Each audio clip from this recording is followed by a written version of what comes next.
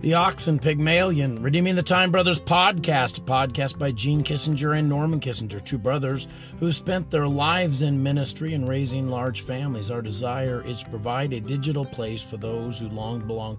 And as always, we want to leave a nightlight on for you. That nightlight is out of Proverbs chapter 14 and verse 4. Where no oxen are, the crib is clean, but with much increase is by the strength of the ox. I was reading a great devotion yesterday by Dr. Paul Chappell, and he was talking about how, according to Greek mythology, there was a sculptor named Pygmalion who created an ivory statue of a woman who was so perfect and beautiful that he fell in love with her. In his mind, no living woman could compare to the statue he had crafted. Finally, Venus, the goddess of love, brought the statue to life so that Pygmalion could marry the love of his life.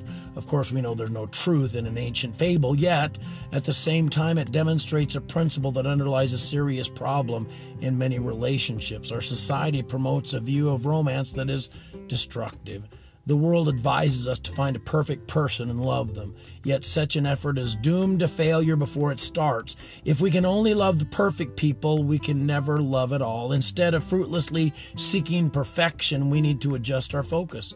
In every human relationship, there are problems. Proverbs uses the example of cleaning an ox's stable to show how we should deal with these problems. If you don't have any oxen, you don't have to clean up after them.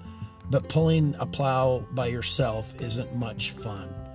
Are you busy looking for perfection in others around you rather than developing yourself?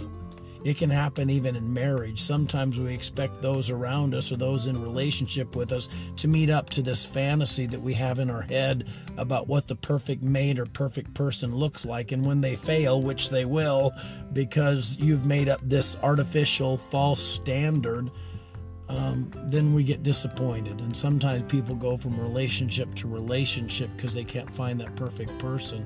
The reality is there's no perfect people. There's just people that need work, and we need work, and your mate needs work. And maybe if we have a little bit of grace given to each other, we can develop a kind of relationship that would be very satisfying to both people if we don't have these unrealistic expectations in our head. And this is true of men and women. We can both develop this ideal that nobody can live up to.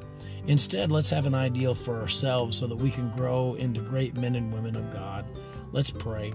Dear Lord God, I thank you for this day. I thank you for this night. Help my friends to rest well. Allow them to know you love them and care for them. And God, help us to have grace in our relationships that we might grow as individuals rather than focusing on others and demanding change of them when we have a lot of trouble changing ourselves. In Jesus' name, amen. Hey, God bless you. I love you, but Jesus loves you so much more. Have a great night.